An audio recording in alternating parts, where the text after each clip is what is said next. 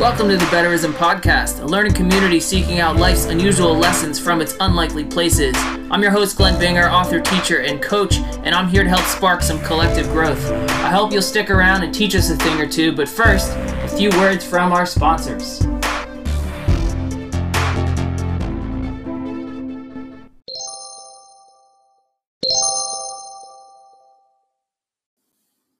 This episode is brought to you by DIY Paradise, a one-stop shop to explore and hone your inner creativity. They take the stress out of DIY projects. From paint parties to porch signs, they'll travel to you, or you can even visit their studio. They'll even mail you a DIY kit if you request. Don't want to make it yourself? They also do commissions. I'm telling you, if you're a creative, crafty person, you've got to check them out. Visit DIYparadise.org to get started and stay crafty. This episode is brought to you by a brand new podcast called The Discontents, The Disappearance of a Young Radical. It's actually an audiobook by indie author James Wallace Birch. It's a narrative-style podcast, and it's an adaptation of his cult classic novel, split into podcast episodes. I believe there's 8 in total. It's available for free on anchor.fm/James Wallace Birch or wherever you get your podcasts. The novel itself, of the same name, has a 4-star rating on Goodreads. It's the first book in the gripping mystery of the 2011 disappearance of Emery Walden, notorious graffiti artist. It is a highly captivating listen. I recommend you check it out as soon as you can. Enjoy. Alrighty, hi friends. Welcome to the Betterism Podcast. I'm your host, Glenn. I have a super special guest with me today. Probably, and might be because I'm biased, but probably my all-time most favorite guest that will ever be on the show. It's my wife, Allison Binger, owner-operator of DIY Paradise. Allison, welcome to the show. Thanks for having me. It's a pleasure. Always my pleasure. So I figured we would start off talking about your company, DIY Paradise. I know listeners hear the ad all the time. And they're wondering, what is this place? What's it all about? I figured, let's hear it straight from the mouth of the owner. What's DIY Paradise? What's it all about? What's your mission? What's your goal?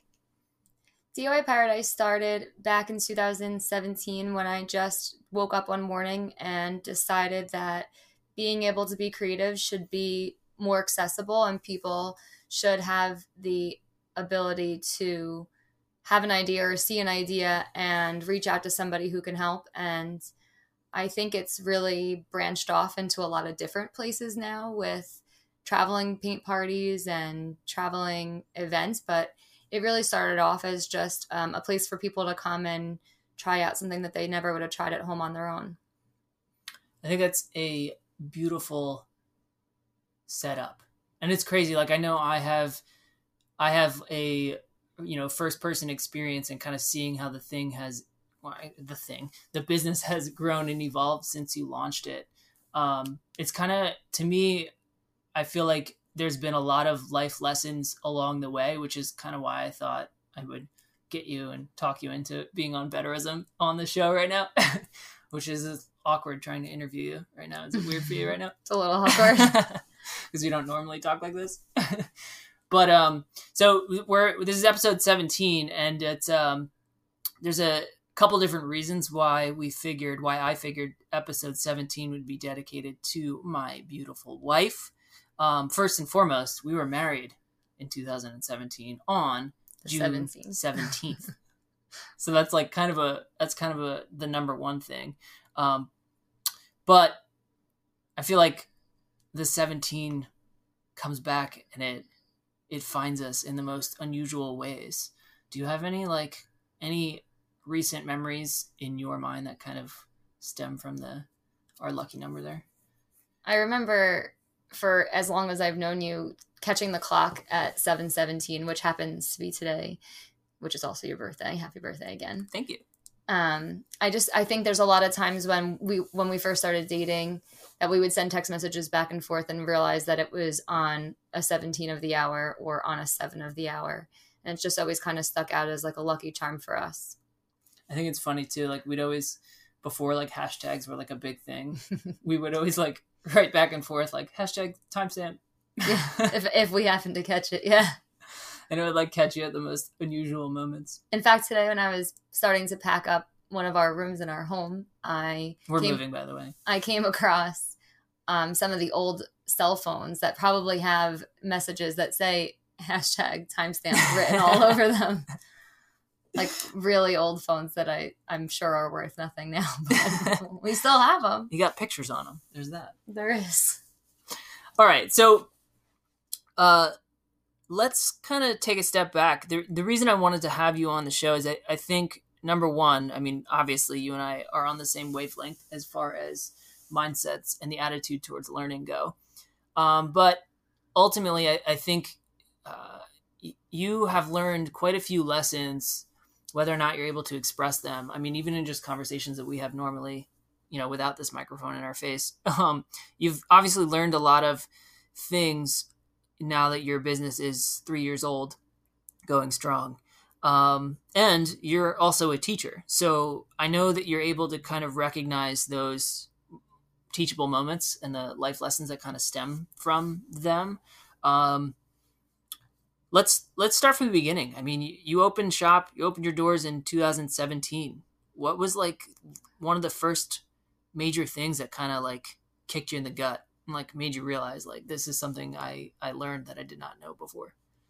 I guess how expensive business insurance was the first one. That was a big surprise.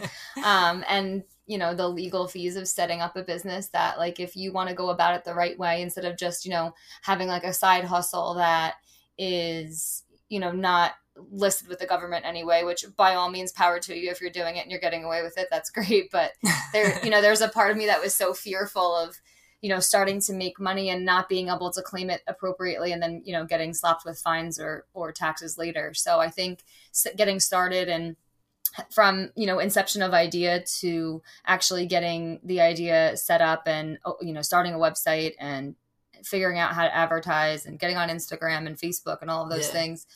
I think that, you realize very quickly that it really takes a village and you can't do everything by yourself. And I think initially when I came up with this idea, it was kind of like, well, how can I bring every person I know in on this idea? I can have this person do this part. My buddy who is really good at math, he can take care of the accounting side. And, whoever is really good about being able to show someone else how to knit, they can teach that class. And I thought it would be much more of a community project. And then you realize pretty early on that it's your idea and everyone else has their own ideas in their own life. And you kind of have to be able to take the bull by the horns and do it all yourself. And it's hard and it's scary, but it also gives you the autonomy to choose how it's going to look and how it's going to go. And luckily I have, we have a lot of really close friends who are able to step in and say hey, I can help you with this part. Oh, you don't know how to do, build a website. Let me sit down with you for a little bit and help you with how websites should be designed, or, just basic, obvious tips that I wasn't aware of.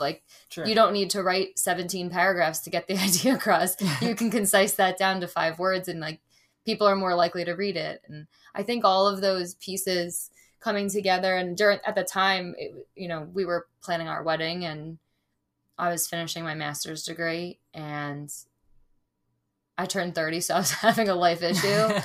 But I think in looking back at it, without the people that did help, like Lisa and Steve and Jackie and Elise and everybody who came out of the woodwork to make sure that this got, my mom, my dad, my grandma, everybody that really pushed me to say, hey, this is going to be hard, but you got this. You can do it as long as you keep, one step at a time. And that's something I'm not good at still. I think 3 years later, I still try to jump ahead before I have all my ducks in a row. It's more like squirrels stuck in an attic swimming and I don't know, a flood in the attic. It's just, it's never organized, but somehow it always works out. So I think that's a big takeaway too, is you don't have to have every single part of your plan 100% ready in order to go for it. Because if you wait too long, I think you're less likely to go for it. You almost you become your own worst enemy.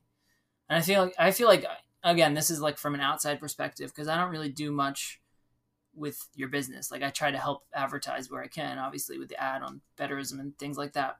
But there's obviously many, many, many different moving parts, and there's complexities that you don't even realize are there until you experience them firsthand. Right. Like, I mean, the big thing in my mind is like, we just, did our taxes, and our accountant was kind of talking about like the backside of that stuff. And those were things that like my whole life, I've only experienced filing taxes for my personal, right? Like there's nothing major there that is coming out of the, the business side of things. Right. So there's obviously like a learning curve that you have to kind of like, I guess, adjust or instruct yourself on how to kind of reach those kinds of things. So, let's take a step back. I kind of want to reiterate, there was a lot of things going on in 2017 for us as a family, right? So number one, we got married in 2017. I think we got engaged late in 2016 and got married less than 6 months later. Yeah, just over 6 months later. It was a quick turnaround. So like we were planning the wedding. I say you were planning the wedding. You were planning the wedding. You're finishing up your master's degree for your teaching job. You're writing your thesis. You're trying to organize and set up this business, and like you're being pitched constantly all these different curveballs of like different things that you didn't even realize that go into the business, right? So like you had the idea, the conception of what DIY Paradise is going to be in your mind, but then you have all of these other components kind of being thrown in that you weren't aware that were there. And I mean, what impressed me was how well you were able to manage and maintain all of those different pieces. And how, even though sometimes like it would hit you in the side of the face and it would kind of like deflate you a little bit, you were still able to kind of like find your footing and kind of push through it.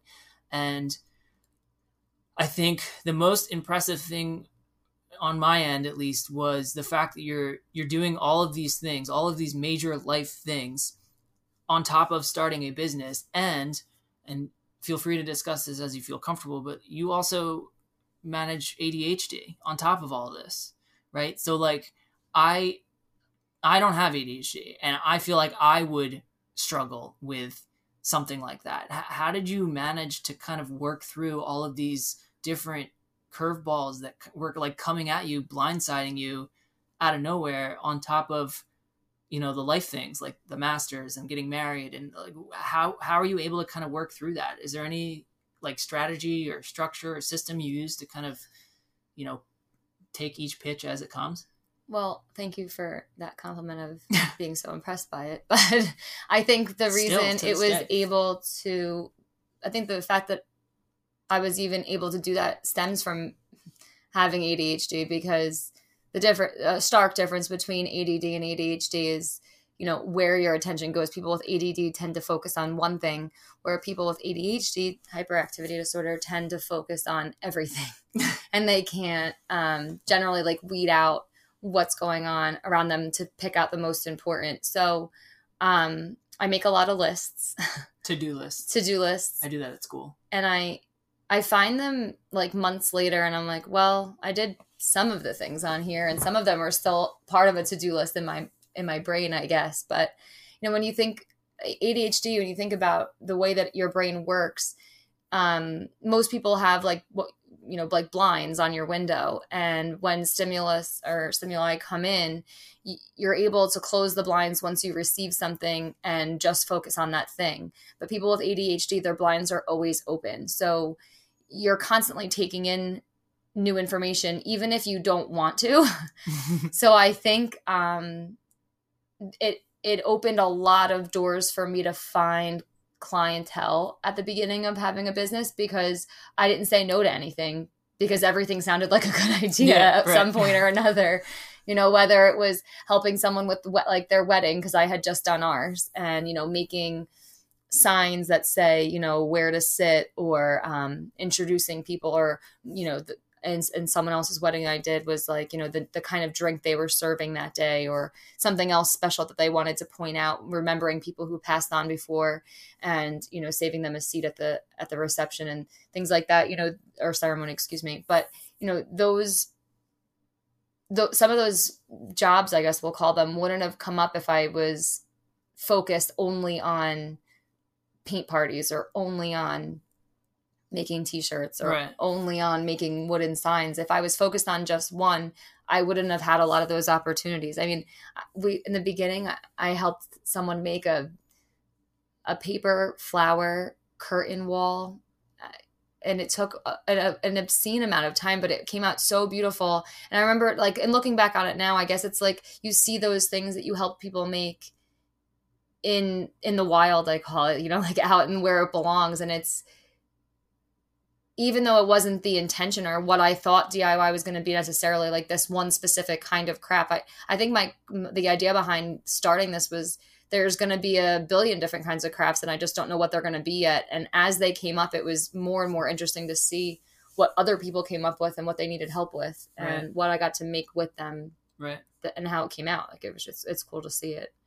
Well, I think that's the beauty of the concept and, I guess, premise. That might be the wrong word, but the premise of what DIY Paradise is. I mean, it's truly do it yourself. Like, if you have any idea in your imagination, you're open to working with a client to make that idea come true. And I think that's the beauty of it, right? Like, you in our town, in the shore town here in New Jersey, like, there's a ton of craft studios and shops and things like that, but they seem to only specialize in one certain area, right? Like painting, paint parties, right? Paint and sips are like the big one, right? But I think the thing with DIY Paradise is that you're taking it a step further and you're trying to help your clients kind of take their vision in their mind and make it a reality, whether it's a wooden sign, whether it's the flower curtains. I mean, in my mind, my mind keeps going back to Stories by the Sea when you had all of the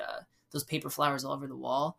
I mean, listeners, you have no idea how long it took her to make all of those things, but they came out absolutely gorgeous. And they were like old manila folders that we used for teaching that were not being used anymore. So it's like you recycled something on top of it, right? So like that's the kind of thing, like, my mind just doesn't work like that. And I think that's why, number one, I wanted to marry you, is because your brain is so uniquely fascinating in that regard. But at the same time, like, it's also unbelievable how open you are to making a customer's idea come to fruition.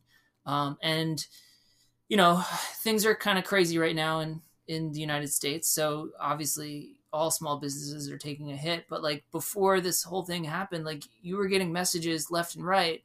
Can you do this? Can you do that? Can you make t-shirts for our volleyball team? Can you make these signs for our wedding?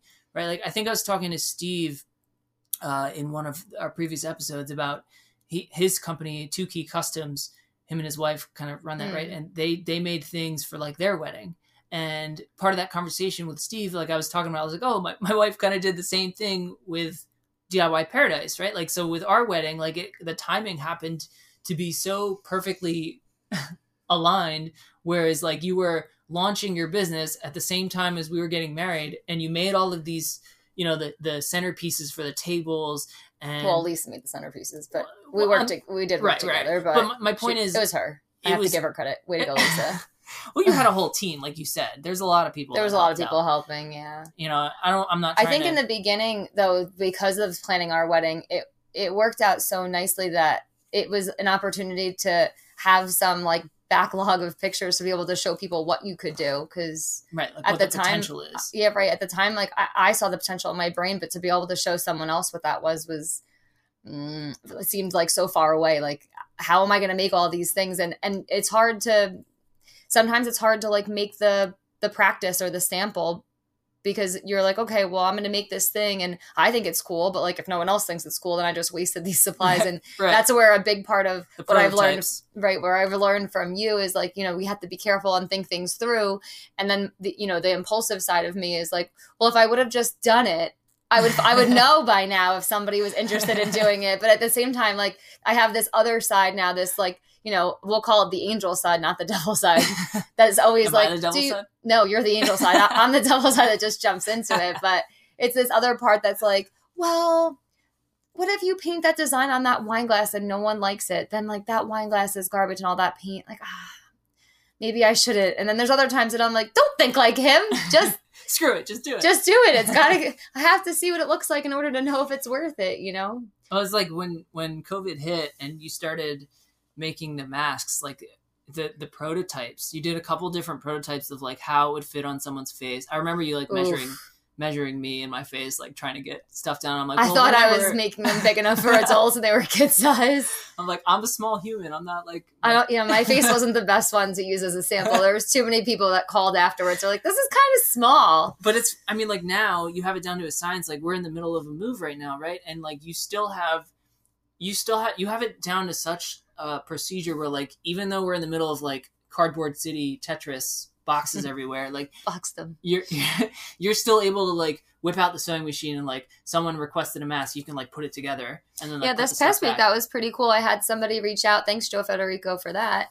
A good friend of Joe's reached out and needed a special mask. She was concerned about finding one that would fit right, and being in a place, she's in Florida, that right now what's going on in this country is in Florida is even scarier than anywhere else. Their cases are super high, and she doesn't want to leave the house ever. But if she does have to go, she wants to make sure she's protected. So I, made hers, designed it a little differently so it covered more of her face than some of the other masks I made, and just to make sure that she felt comfortable to leave the house. And it's a good feeling to be able to take something that you're already good at and then make someone else feel comfortable because you could make something for them. Right. Use it for the good. Well, that's it. The amount of masks you've been making without charging people, I think, is a beautiful thing. It's beautiful, but it's expensive. It is. I think that's what I think about when I think of all the people that we helped, in doing stuff for their wedding or anything really. Their class. I helped a lot of people with classroom stuff. Yeah. And it's always like, well, if it was me, I would want someone to give me a break. So my answer is always, well, like if you have the supplies, you can bring them and I'll just help you. And then, I don't want to take anyone's money. So I think I need someone I need the devil on my shoulder to try to jump off every once in a while and say like, it's not bad to take, to charge someone for your time, but right. That's something I'm 3 years in still struggling with. That's you as a human. I mean, you as a human are like, you're one of the most generous people that I have ever met. And I think that comes through in your work with DIY and as a teacher. I definitely see that. Like, I mean, sometimes when you're like planning lesson plans for like summer programs where most teachers are checked out by like noon and you're still working at like 5, 6 o'clock at night, I'm like, geez, give it up. Like, take a break. It's okay. Come back to it the next day. Right. But that's just who you are. It's like, you are such a generous person where like, you just want to help people. And I think that definitely comes through in your work with DIY. I mean, the masks are only one example, but you've definitely helped people out in other regards prior to COVID even being a thing in the United States. Thank you. Absolutely. But I think that's let's kind of tie in the teacher side of it a little bit, because I think that's where the idea kind of stemmed from. I think, because part of DIY, you don't really advertise this that much, but part of it is like craft classes. So like not just, come and we'll make a project together. It's also like, it's like another take on paint and sips rather than like, doing a canvas painting in a bar somewhere. You're setting up these craft parties where you're teaching in another venue that's outside of, public school curriculum. Right. So like, how do those two things in your mind tie together? How did one stem from the other? I mean, what kind of like life lessons kind of came from one and led to the other? I think teaching, if you're a teacher, you're a teacher in all aspects, and it's not something you can really put away. You can't turn it off. You can't. So I'm a waitress too, and I catch myself doing teachery things as a waitress. I mean, you can't turn off that side of you if you have it. And once understand pedagogy and you understand how people learn, and how people kind of take in information, how people think, and how personalities can weigh into how people think. It's really interesting to apply that to other areas. So, teaching in a school, and at the time I was only part-time. Mm-hmm. So, I had a little bit more time. I was also working for our realtor friend and still waitressing at the time. So I didn't have that much time, but I had extra time from my full-time life prior to start kind of expanding on this idea of, and again, it comes back to like wanting it to be more of a village. I had this, I still, once we're allowed to, once I'm again considered essential, because currently I'm not, can't have people, can't have anybody over. But, we did a community crafters series where someone else was good at something and they came and showed it to a class of people. And it was, not all people that they knew. It was strangers who saw this idea. I'm thinking in particular when Sarah came and helped with the scarves. She taught arm knitting, and people loved it because, you could sit down and try to watch a YouTube video, but if you're like me, extroverted or omniverted, and you need that interaction with another person to really solidify what you're learning, that community opportunity or that a community experience really adds to your ability to learn something new. And I think being in an environment where everyone's struggling at the same time to learn this thing where your arms are trapped, and what do I do if I have to go to the bathroom and I'm halfway through it, my set here, I'm just trying to get to the other side. I think it's interesting that we all have something that we're good at. Everyone, whether you realize it's something unique or not, I think there's something that everyone can do that someone else next to them probably can't do. And I think that needs to be celebrated, and people need to learn from that more. I could not have said that better. Our diversity is what makes us strong. So rather than, trying to isolate that diversity, we should be using it for the greater good. Yeah, my a good friend, from some of those crafting events from this past year that I was going out of the studio for, my good friend Jeannie, she kind of gave me that lesson when COVID kind of first started, was we're not going to get through this by all of us individually trying to survive. We're going to get through this when we team up and work together and do what works best for us. Her mom is fantastic. She's over there at Styled Strong Fitness Wear in Manasquan. She's done a bunch of parties with me. We've done welcome mats, custom welcome mats. We've done obviously wooden signs. We did awesome Halloween wreaths. And her mom was just so welcoming. And I see, even watching that interaction, her mom having her own store, Colleen, and then Jeannie being her daughter, she's extremely generous and so wonderful, and learned so much from her mom. And it comes, and that's just one niche place that like this is kind of happening, and you're watching it, and you see that everywhere. But like, it's really cool to see it from generation to generation, or from friend to friend, or sure. And I think, it carries over. She met me at one of the craft parties at our mom's, back of her mom's store we were doing. And we just became like instant best friends because of, having this, both of us having this interest in creating cool stuff. And, she kind of took the pieces that I had there for people to use to make these mats and made something that no one else thought of. And, that's something I think, you go in with an idea. And as a teacher, I do this all the time. I'm not going to plan to the very individual second, even though they say you should overplan and plan every minute of the day. You can only exhaust yourself in the planning for so far before you realize you need to be flexible and be able to kind of fly by the seat of your pants more often than you can follow a plan. Because as far in my lifetime, all 33 years of it, the plan doesn't usually work out the way that the plan set out. So if you're not able to kind of, I don't know, I can't think of a better phrase right now, fly by the seat of your pants and make it work. You got to have that flexibility has to be there. Right. There has to be a sense of adaptability, and you got to be willing to embrace that. Right. I mean, fact of the matter, not everyone learns the same. Not everyone does things the same. You can meet the same end goal through a different process.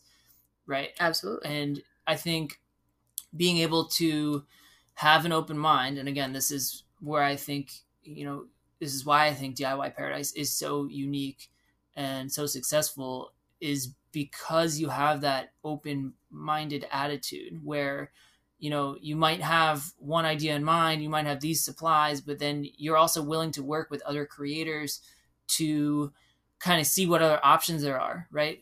there might be a better process. There might be a better way to get to the end result. The end result might even be different than what you were originally planning. And being able to adapt to that along the way is what makes anyone successful, let alone DIY Paradise. But I think that's something that people who are trying to grow and expand and better themselves, the sooner they're able to kind of pick up on that, Carol Dweck growth mindset, and the sooner they're able to not only understand it, but then like apply it to themselves in their lives, like that's where they find the success in whatever venture they're reaching out to. Right. And again, like I know it sounds very teachery because we are both teachers, but like the fact that you can't help it, right? You can't, that, like you said, you can't turn that off. But the fact of the matter is, I think, the reason where the country is experiencing the problems we're experiencing is because people don't realize they have that potential in them.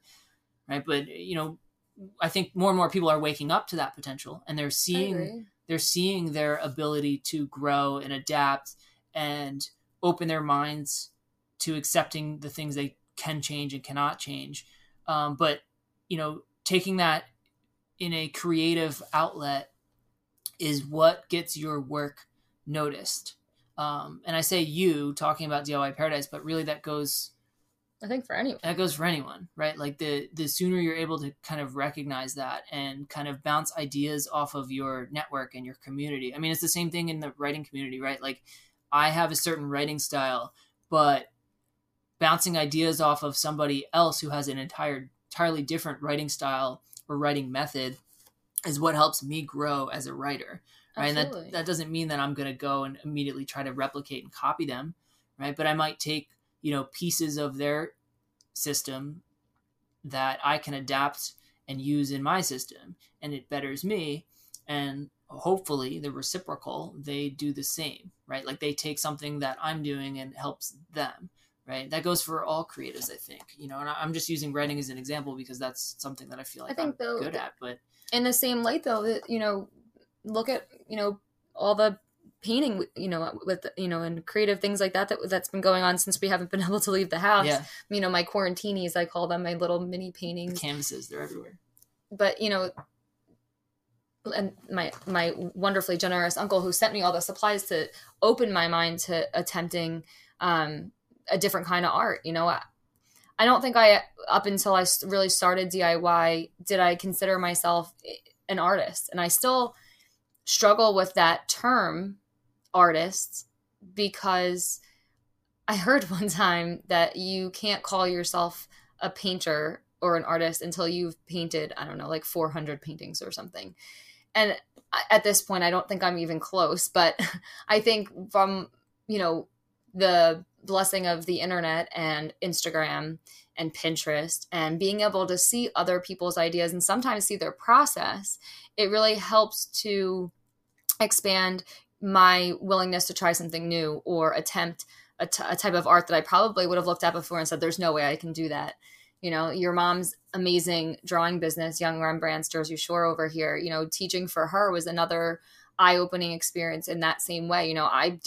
I would have never put myself in the category of someone who could draw before teaching for your mom. But in that experience, you learn that, I can't even draw a stick figure. I love when people say that. I can't even draw a stick figure. Have you ever tried? Like that's my first question is always like, really? You can't even draw? Have you ever tried to draw anything beyond that? Because if you try, play some Hangman, you'll be fine. If you try just a little, I bet you'd be surprised by what you can do. Draw what you see, or all of those little tips that, like, a lot of times when I do I've had a couple paint parties in the last year that were like the actual canvas kind, like paint and sip, and people see the picture on the easel and they say, oh no, I'm not going to be able to do that. And I'm like, can we try it before we say we can't? Maybe we should, let's just sit down and pick up the brush and see what happens, And if it doesn't come out exactly like this, does that mean it's somehow less beautiful or less amazing to look at? No, of course not. Beauty's in the eye of the beholder. And I think that needs to be recognized. And sometimes, I have a client who will say, oh, I hate it. And your mom taught me a great little lesson on how to how to handle that, because a lot of times, and we do this, both of us as creatives, you have to walk away sometimes. You have to take a step back. Take a break. And a lot of times when I say to somebody, listen, close your eyes, relax for just a second. Close your eyes, take a deep breath. I'm going to hold this a little further away, and I want you to open your eyes when I tell you. And often when they open their eyes, they're like, wow, I did that? Like, yeah. But when you're sitting on top of it and you've been staring at it and you're still holding the brush and you want to fix something, it's just like, as an artist, always usually your worst nightmare to say, I'm just going to fix this one thing. And then, you end up into like 8 different things. You make a mess after that. But I always think of, our friend Adrienne, our tattoo artist. Like, I think she has a good way of putting it. There's the creative process. Like, number 1, this is pretty cool. Number 2, okay, this is turning out okay. Number 3, oh my God, this sucks. This is the worst. I hate it. And then number 4, okay, this is okay again. Number 5, I hate it. This is terrible. This is not what I set out to do. Number 6, I love it. It's awesome. And then number 7, repeat. Right? Yeah. So it's like a process. It's a learning process. And I think, you kind of touched base on this. I just want to reiterate. I think the learning process is a 2-way street.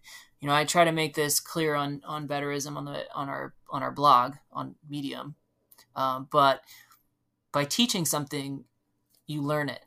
You learn different ways. You learn how other people learn it. Right. And on the flip side, when you are being taught something by a teacher, like, you're learning, but you're also subconsciously picking up on how to then turn around and teach it. Right. So I always say, like, if you want to learn something, you really want to learn a skill, creative or not, the best way to do that is to do your homework and then turn around and try to teach it to somebody else, right? The younger, the better. If you can teach it, I think it was Einstein. It's like, if you can teach it to a 5-year-old and he understands it, she understands then it, then you know it, right? And I think that's an underestimated little self-check in that process, right? Like, if I'm able to turn around and like teach somebody how to use contractions the right way in a word, or use commas, right? Commas are, oh my God, the death of the comma right now in American society. But like, if you're able to turn around and like teach somebody how to use a comma in a proper way, like, that means you understand it. Absolutely. Right. And you always learn, like, I find when I'm teaching my students in class, I might try to teach something in a certain way, and this one student is like having so much struggle with the way that I'm teaching it that I have to adapt how I'm teaching it. And in that process, in that change, that style of me trying to provide that instruction, I not only am I learning a different way to teach the topic, but I'm also learning a different way on how someone learns about that topic. Absolutely. I think, being a teacher and going through my master's program and all of the things that, we've kind of done as educators, but as people, you learn more about, the more you can learn about how you learn, I think it opens you up to being able to learn more. I know I'm a hands-on, visual learner. If I can't see it and I can't do it, I tend to struggle much more. That's why I think you gravitate towards crafting so much, is because like you have this vision in your mind and you want to like get it done. You want to make it somehow, but like you can't abstractly.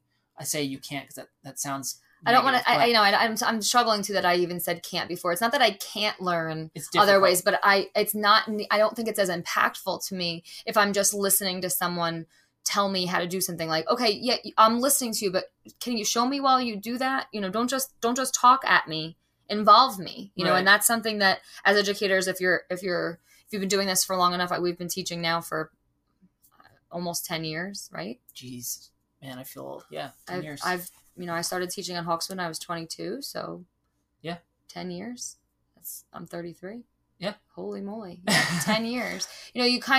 That's the point of teaching, is not to teach at someone, but to involve them. And if you can't, kind of find a way to involve someone, you might as well stop talking, Right. I just think that's such an important piece. I say to, when we were doing virtual teaching and sitting in this small living room together this past few months, it was the absolute picture of, I can lead a horse to water, but man, I cannot force that horse to drink it. I can set up the coolest activities in the world, but without the engagement of my students, it's useless. It really is. They have to want it. And, it's a two-way street. It's it a really two-way is. street. Like, you have to want to learn. If you don't have that desire to do that, you're not going to, right? And you have to like recognize that in yourself. And I think I try to, I teach middle school, so it's tough with the age, but I try with my students to help them understand their own learning styles as early as possible. Because the sooner you're able to understand and learn how you learn, the more you're able to adjust and incorporate that method in what it is, the content you're learning, right? Like I do that even with my first graders. Yeah. I'll ask. I think the sooner you do that in life, the sooner a person recognizes that, the better off they're going to be. I often in the beginning of the school year will do kind of like an experiment with the kids, where I say, okay, we're going to learn something. And like, let's say it's like a directed drawing, right? And the first time I just talk and have them try to mimic what I'm explaining. And the next time I show them, but I don't speak at all. And then the next time I just put the drawing up and let them try it. And, and you see which ones sink and which ones, absolutely can flourish from it. Well, that's, it's so funny, especially with everything like, I don't want to get into the politics and stuff, but you see all these people on social media and stuff pushing like, well, they got to send the kids back, which to an extent I understand, because you can't, like you were talking about before, there's a difference between learning from a YouTube video and learning with around people, another person, with a group of people. There's certainly people who in this time of being stuck at home are doing better than ever. Yeah. I've heard some parents say to me, my child is performing better now than ever before because there's no distractions. But then you have kids that are the opposite end of that need and cannot feel whole without having people around them and interactions with their peers, with their teachers who, have been there for them and supported them. I think, I agree. And again, not to get too political about it, but, I agree with that notion of we need to, get kids back in school, but we also need to remember that it's not up to teachers to be the guinea pigs to see if everyone's going to live through this thing. Yeah, right. That's a cesspool as it is. Going to school is already, you're surrounded by lots of people that are bringing lots of different things into a place. I think safety needs to take priority there. And again, like going back to what we were saying before with that community aspect, that's part of the beauty of schools, that kids come with all different backgrounds and they come to this place and they all, have different experiences and different lives. And they, when you're teaching something new, they, the conversations you have are genuine and much more expansive than they are when they're at home and they, they're a little more sheltered because their parents are home and they're acting, for sure. A little bit different because,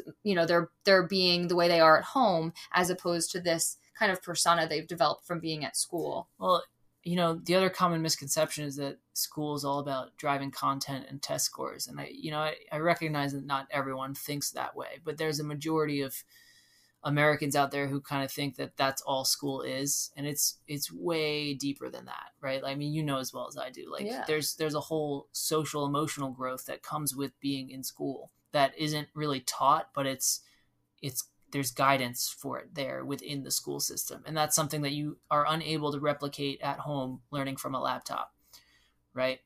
Now, again, there's obviously safety is an issue there. And, that's going to vary from state to state. And district to district at this point. Of course, district to district. And, there's definitely some room for some actual leadership.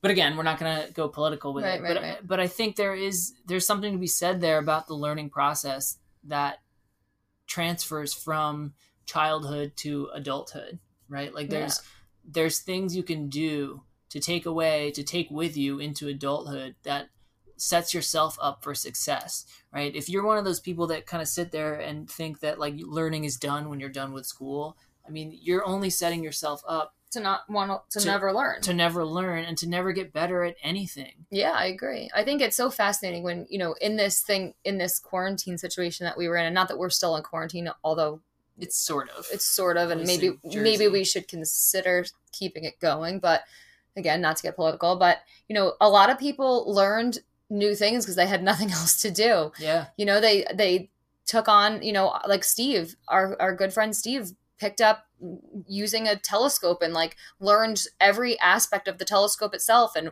where the stars are in the sky and how to find that information out and how to, you know, type in the coordinates and find the whatever moons. And when you're interested in something and you have the time to develop that interest, I think you're, you know, more likely to pursue it. And I think, you know, in thinking about school, for some kids, the time that we force them to do, you know, not force them, you're not like holding them down, but, you know, the time that you're spending working on those very academic, you know, drill type lessons, kids get, I think, unmotivated to understand that learning is beyond this little piece.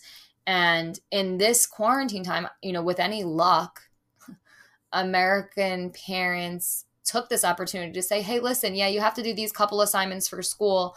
And I know there were definitely some parents who said, you don't have to because it's not going to count anyway. I hope that kids found the time to do something, you know, to use that time to do something more productive than just playing video games or staring at the wall, or, you know, learn about something they're actually interested in. Because I mean, I know even in 6th grade, you know, those kids have cell phones when they're 12. So the way that cell phones work now, you have the world in your hand. You know, if there's something you want to know, you ask, you know, 1-800-Google it, you know, and that. Well, that's you know, information is so abundant now. It's like if you're ignorant about something and you're not trying to learn about it, that's a choice at this point. It's absolutely a choice. You know, when you can just literally ask your phone to tell you you know, at least guide you to an answer.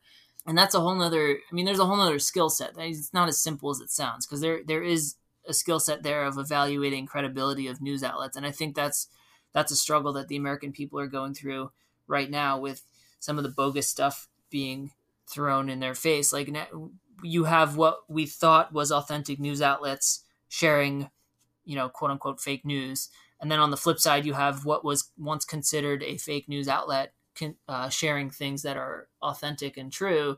And you have people who have never practiced the skill of critical thinking beyond their, you know, high school or college education are now struggling to deal with this skill of critical thinking. And well, I think a big part of that and people in our generation specifically, and obviously before our generation itself, I think when we were in school and before us, when our parents were in school and the generations before them, it was much more drill, recite, repeat.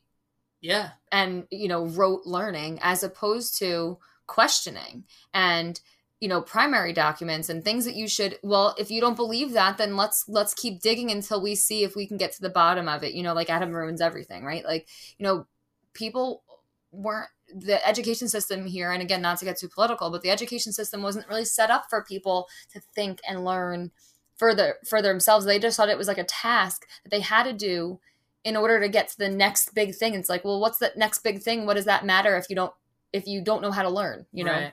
And that attitude towards education is kind of a plague on what we're experiencing right now. Like it's causing such cognitive dissonance that people don't even know how to deal with it. Yeah. They don't know how to cope with what it is they're experiencing. And I think, again, you know, I'm not trying to make anyone feel a certain way, right? Like listeners, you're certainly entitled to your beliefs and your opinions, right? And you should keep them. Until you have time to research those beliefs and opinions to make sure that you still believe in them and that they still feel factual. Understand it is totally okay to not know the answer. And it's okay to admit to that and to... God, what a beautiful thing when you see someone. I love it when people say, oh, I don't know, but you know what? I'm going to read up on that. I mean, that to me, that mindset of being open-minded to saying, hey, maybe what I thought was wrong and I'm going to change my mind. And maybe I shouldn't share my opinion on it because it is just that, an opinion, and I don't actually know the fact yet. Right. I saw it on a meme. Like, that's not... Well, right. And sometimes it's not even just I saw it on a meme. It's just like a blank, you know, just assumption of what you thought you knew or understood.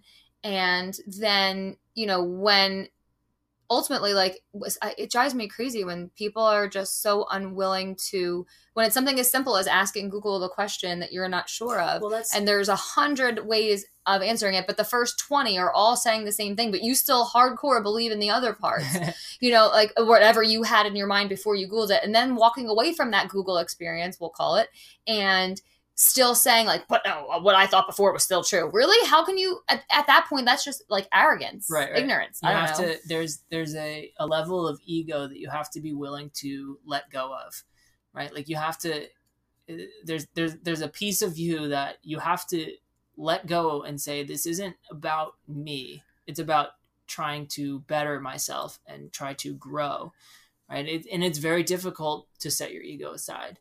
I by no means am a master of that, but I do know from my meditation practice that it is possible. It is definitely possible to reach that level, right? But again, like I'm still growing there. I'm definitely not an expert, but someone that is so rigid to the point where they disagree with science for the sake of disagreeing is someone that does not have control over their ego. They haven't even attempted to gain control over their ego. And it's, again, I'm not saying that's easy because that makes it sound like it's just, oh, you can just flick it off with a switch. Like, no, it's not that simple, but you have to be willing to try, to practice, to turn off that ego for a second and say, okay, maybe I was wrong about this. Maybe that person does deserve an apology. I shouldn't have gotten so upset over some meaningless COVID statistic that didn't really affect me directly, right? Like, and again, that's just one example, but to tie it all back together, I think that's what makes your business with DIY so successful, is because you're authentic about that. You are upfront with the learning process. I don't know how to make this thing, but I know that, you have this idea for this, I don't know, this project you want to work on. Right. Let's see how we can make it. Let's learn about it together. How can we make it together? That's one of my favorite parts, is that sometimes people come to me with an idea that I'm like, wow, that's awesome.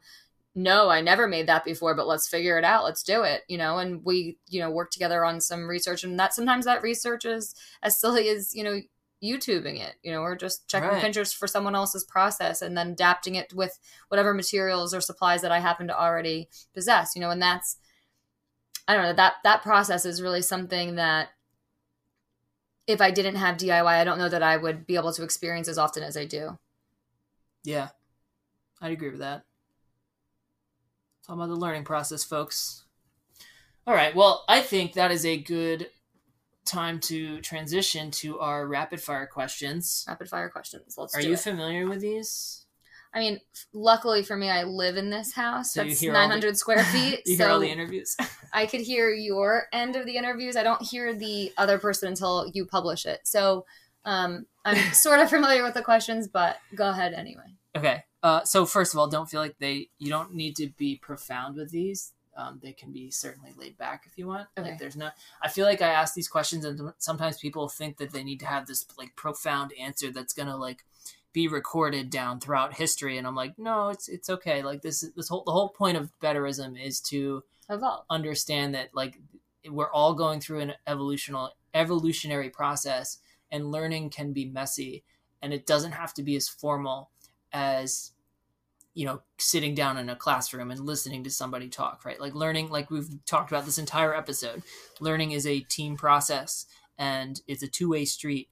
And I think just as something as simple as listening to a podcast with somebody, talking about what their favorite food is can help somebody else understand like something stupid about a recipe, right? Like I don't mean for it to sound condescending, but at the same time, I don't want it to sound arrogant and like profound. Like it's I understand that. I think there's relaxed. It's laid back. But it's a line, and like there's a point where like you have like of course where professionalism is required. Yeah. In the collegiate level, of course, and beyond.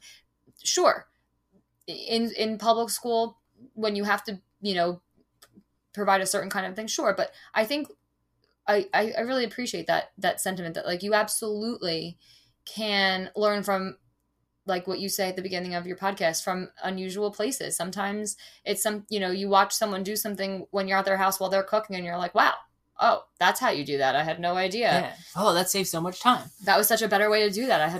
Didn't know that's how you did that. But you have to have the right mindset in order to see things that way. And I think that's really what I'm trying to do with Betterism, is trying to help people understand that they have a potential inside of them that can grow and evolve with them as best it can, as long as they have that open-minded attitude. I agree.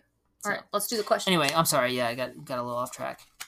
Why do you always do that to me? I'm sorry. I'm just kidding. It's because I'm off track all the time. There's no tracks. Is ADHD contagious? It could be. Do I have ADHD? I don't think so. I think the side effects or symptoms of it certainly like rub off on people. I think I extend that. I offer that to people when I'm around them because I bounce from idea to idea. So I think it's easy when you're trying to hold a conversation with me that you would all in turn have to bounce. I definitely catch myself, like, you know how like sometimes you'll catch yourself being like your parent, and like sometimes that's pretty obvious, like, oh shit, this is like exactly what my dad would do. But there's definitely times where like I'll catch myself. You might not even be around, but I'll be doing like 6 different things as at one time, and like 4 cabinets will be open. I'm like, shit, this is Allison right now. I'm being my wife. But I think we all do things, whether it's like because someone else does them or not. Like everyone has moments where like they have difficulty focusing and they focus on everything instead of one thing. And I think, we all do that. Like, it just because like you notice that is something that I do, you're like, oh, I'm picking up on it because you probably did it before you even knew me. Probably. Without realizing that you could put a name to it and start blaming it on me. Well, idiosyncrasies are okay. People have habits. That's fine. As long as it's not negatively affecting other people, it's fine. I agree. Okay, on to the questions. Okay. First one, what are you currently reading? Are you enjoying it? Would you recommend it? And reading can be taken lightly here. It doesn't have to be like a book. It could be something you're listening to or a documentary you're watching or something like that. Oh, okay. Well, I'm reading this book Teacher Misery that I found through Instagram, and it's just like funny but ridiculous stories, but true ones of things that have happened in other people's classrooms. And in this last couple years and coming back to teaching this past year, I think it was like, oh, I saw this book and it's about the crazy things that happen. It kind of like puts you at ease, like, oh, that's so much more ridiculous than what happens to me in a day. Right. Like, why am I complaining? That's, I didn't have a kid send me a dirty email. That's not so bad. I don't know. I think I would recommend it, I guess. It's okay if you're a teacher and you can relate it to your own life. If you're not a teacher, you probably would be less likely to believe that these things could happen. Yeah, I think when I read through some of the things that are in there, I'm like, no way. But at the same time, you're like, yes, that could absolutely happen because parents are sorry, parents, but you're all crazy, and we're not parents yet, so I guess that's why I'm able to say that. But we'll be crazy one day. We'll be crazy one day, I guess. But we've been talking about this a lot with the COVID thing too. It's how come this part is okay but that part's not, right? Like in Florida, the gyms are allowed to be open, and they're allowed to have the water fountain on, and you have to wear a mask when you walk around. But when you're like spitting and trying so hard to pump your weights up and down while you're doing a squat, you're allowed to not wear a mask and spit all over everybody. Like, how do those two things work out? Like, it doesn't make any sense. But like parents do things like that all the time. Like, oh, well, I'm not okay with that, but this crazy other ridiculous thing, that's totally fine. That's, I don't know. I just think that's... I will say, just playing devil's advocate too, I feel like I hope I'm not one of these teachers, but teachers do that too. Like I definitely work with people who are like, Susie did this one thing and she loves Susie and she's okay, this is totally fine. But then Johnny turns around and does it. That's that consistency piece, classroom management piece that drives me crazy as a special educator when you walk into a gen ed room.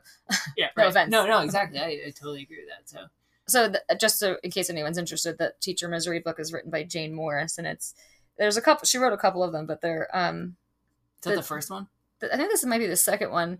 Helicopter parents, sexual snowflakes, and other bullshit. And I think that just that like little like subtitle cracked me up, like special snowflakes. Like you really do come across some kids, stories, families, situations that people just would not believe. Well, to me, like that's one of those books. It's like, yeah, you can appreciate it if you're not a teacher, but like you would, like you said, like you would totally be like, You know, no way, this isn't and real. in all that's going on right now with this, in this crazy world, maybe people who aren't teachers do need to read this. I don't know. Like maybe that would understand help. the reality. Just like get a grip on what's going on in schools. And like sometimes like you go to share a story that happened in school with other teachers, and maybe there's one or two like, you know, spouses or significant others in that group who like don't laugh because they don't understand, like they're like, no way that happened, right? But like all the other teachers are like, oh my god, I totally get that. Like I can see that 100%. I could see that happening. Like, great, yeah, it was. And I don't want to tout like, you know, teachers are these, you know,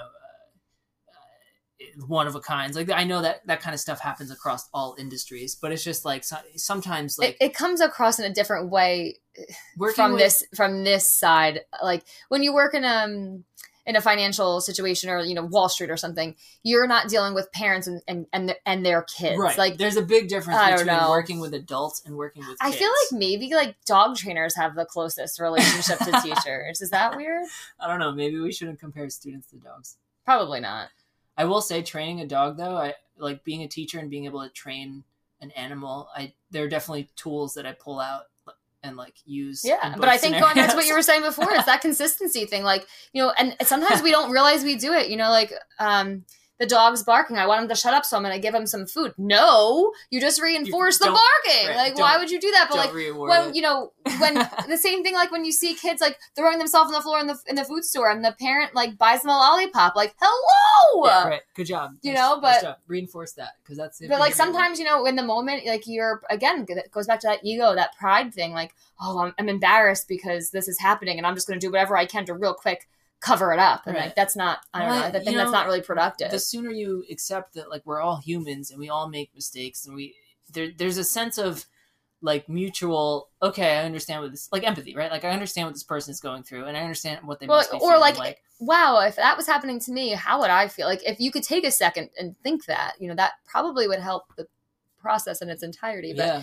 I remember like working with kids with significantly special needs and taking them into the community, and like a student like screaming and throwing themselves on the floor in the middle of a food store, and people looking at me and me just standing there and waiting for the kid to, you know, pull himself together and stand up. Cause like, what do I care? Why am I going to be embarrassed that the child's having an experience that, first of all, is they're unable to express.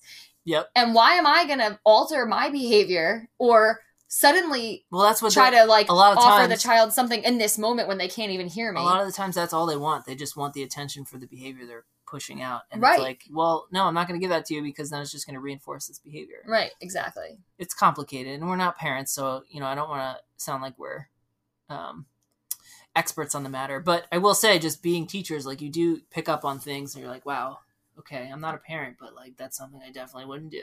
Right. or on the flip side, I'm not a parent, but this person is doing a really excellent job.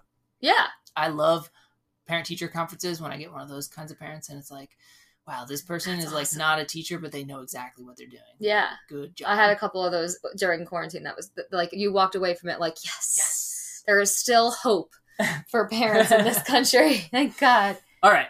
Question 2. I know my answer to this question, but what's your favorite meal to prepare and cook, either for friends, for family, or for yourself? I know you work at a restaurant too, so like there's a lot of options here. Marcello's he's trying to get you on on the back in the kitchen. You're like, no way. Well, that's because I just love being around people, but it's okay. I really I like taking leftovers and turning it into something else, like playing chopped with everything in the refrigerator and coming up with something, you know, I don't know, that wouldn't be expected from the ingredients we have, I guess. But I don't know. What's your favorite thing that I cook? Do you really have? I don't know. It's like anything with jalapenos in it. Well, that's because you're just obsessed with jalapenos right now.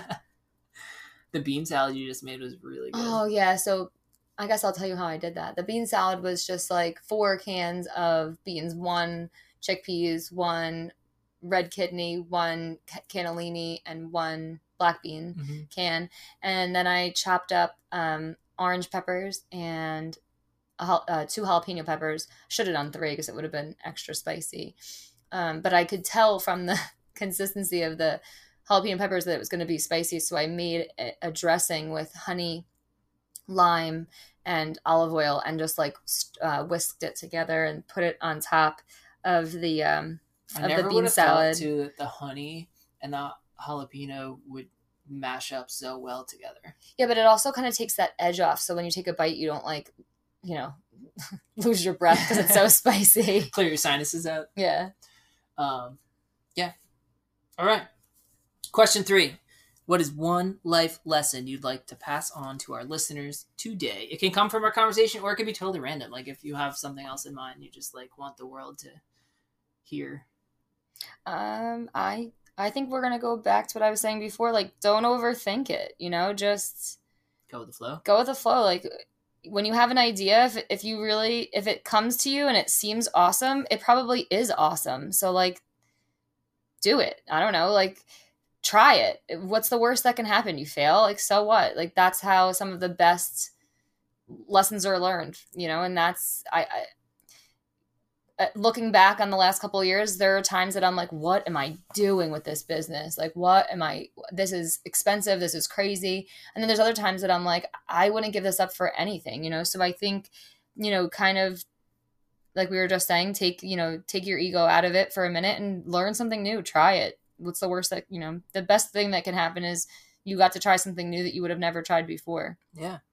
And there's definitely, of course there's pros and cons for each side of this, but like, sometimes having a plan does more harm than good. I agree. I think you have to kind of have an we'll call it an outline. An outline. Ooh, that's a good word.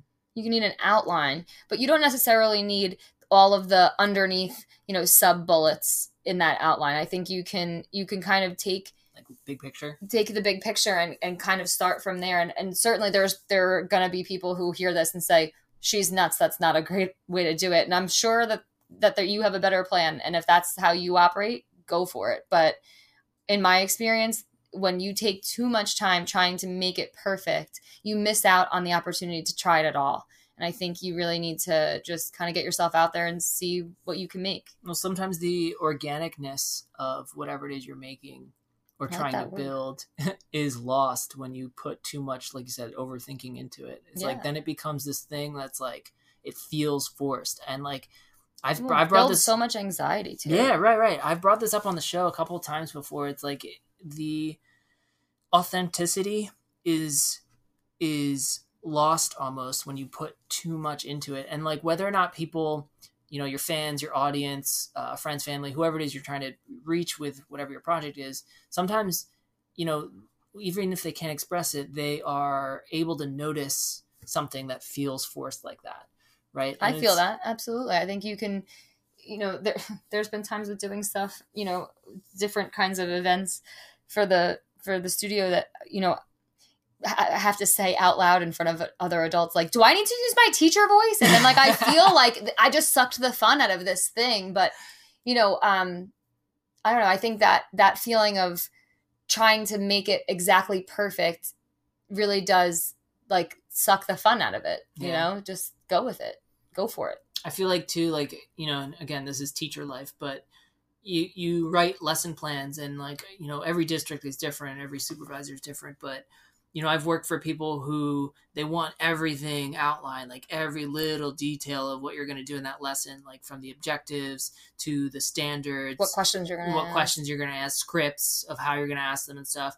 And then on the flip side, I've worked for teachers that like they don't need all that stuff. They just give me the basic outline, right? Like what you're going to do. And, when you're teaching something, when you're in the moment, sometimes you recognize that and you're like, well, I definitely overplan. Like I don't need to do X, Y, and Z because the kids already picked up on, absolutely. Yeah. From the first round kind of thing.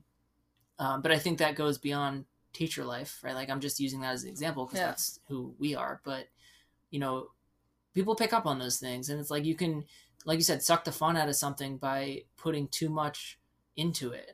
Right? Yeah. Sometimes it can just be simple. And I don't know, another like thing that sticks out to me in that same light is that, like, let's say you've never really painted before, but like today you're going to, test it out.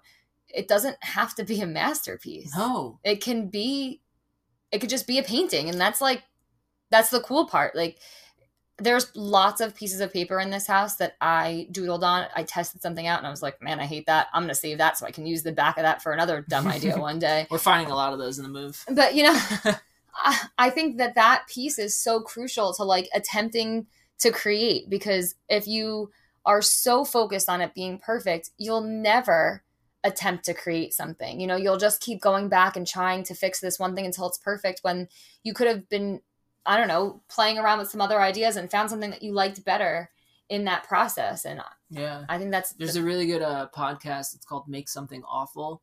And the whole premise is he interviews, there's a couple guys that they interview creatives and artists and things like that, where the whole point is trying to grow, right? So like the first time you ever paint a painting, it's going to suck. Yeah. Right? The first time you ever write a short story, it's going to suck. And that's okay. And that's okay. But, that is not to say that sometimes the first time you paint something, it's awesome. Right. Because like that happens too. But like to always expect that going into something, I think is just so inherently negative. Not like in a way that's like, oh, I'm not good at this. It's setting yourself up to feel negative when it's all said and done, as opposed to going into it like, well, whatever comes out of this, it's going to be something. Right. That might be a good something, and it might be something, bad something, but like, it's all right. It gives you an opportunity to test it out. And then the next time you go back and either try to recreate that same idea, or say, well, that's not for me at all. I'm going to go a different direction, scrap it. Cause that's okay too. We all, I think as people, like we get so stuck on like, I'm already this far invested. Right. I already got this far. And so now I have to finish it. Like, nope, not really. Not if you don't want to. I don't know. I feel like you should just kind of go with your gut, go with the flow a little bit more. It's, if it keeps coming back, then it's probably important. Yeah. If your mind loses it, then it probably wasn't important. I don't know. Especially like you said, when we were going through some of these things I've painted now that we're moving and clean them out, I'm like, why was this like, why did I even save this? Why did I save this? It's awful. And then there's other times that I'm like, oh, I remember starting that and thinking I would come back to it. Maybe I will try that again. And then there's other things that I saw them and I didn't like them, or at the time I thought I liked them. And then now I'm cutting them up and using them as like mask, templates instead. I think the old sheets, those are pretty cool. The other day I found a painting that I did that I literally cut up and used as a stencil to trace out on the sheets to cut out to make masks with. Because I was like, well, I don't like this circles. I don't know what I was doing with it. I hate circles as it is. I don't know. I always think of, that practice with intent, right? So like if you want to be good at one specific thing, like you have to intentfully practice and not just, go with the flow in that arena, right? That's different. It's a different, it's the other side of that coin, right? Like you have Malcolm Gladwell's 10,000 hour. Well, I don't think it's his. He mentioned in his book Outliers. Is it his? I don't know. Anyway, the point is like if you want to be, if you want to master a skill, you have to spend a minimum of 10,000 hours doing that thing. But, that's like if you're trying to do one specific thing and you're trying to make it your thing. Right. But if it's something that you're not interested in, right. It's okay to let it go. Right. And you're just experimenting, like, it's okay to let go. It's okay to make something awful and say, this sucks. I don't want to do it anymore, and take a step back. I agree. So, I don't know. I feel like the creative life is very much a life of experimentation, and people, will call other people's work masterpieces when the artist might themselves say, this is garbage. I hate this. I can't believe people think this is awesome. Right. I agree. So it's all a matter of perspective, That's a great way to look at it. All a matter of perspective. All right, my lovely wife, Miss Allison Binger. It's so weird calling you by my last name. It's only been my last name for 3 years now, so still weird. Where can listeners find you online? Where can they reach out? Where can they inquire about any project ideas or anything like that they might have? I'm on Instagram at DIY Paradise Inc. NJ. My email, which is a great way to reach out to me if you have a project idea, info@DIYparadise.org, and always available looking at my website, seeing some of the things I've done, DIYparadise.org as well. All right. Thanks for coming on my show. Thanks for having me on your show. It was weird interviewing you like this. There was a little while it got less weird. Yeah, I feel like we were like having an actual conversation. Yeah. I kind of forgot the microphone was there until you just reminded me. It is kind of awkward. All right. I love you. Thank you. Too. I'll talk to you after I turn this off. Okay. All right. Bye, friends.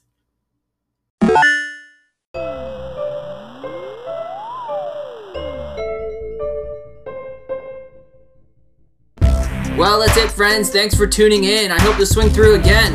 If you'd like to reach out, we'd love to hear from you. You can find us online at medium.com/betterism. Be better at whatever it is you're building. And remember, friends, stay learning.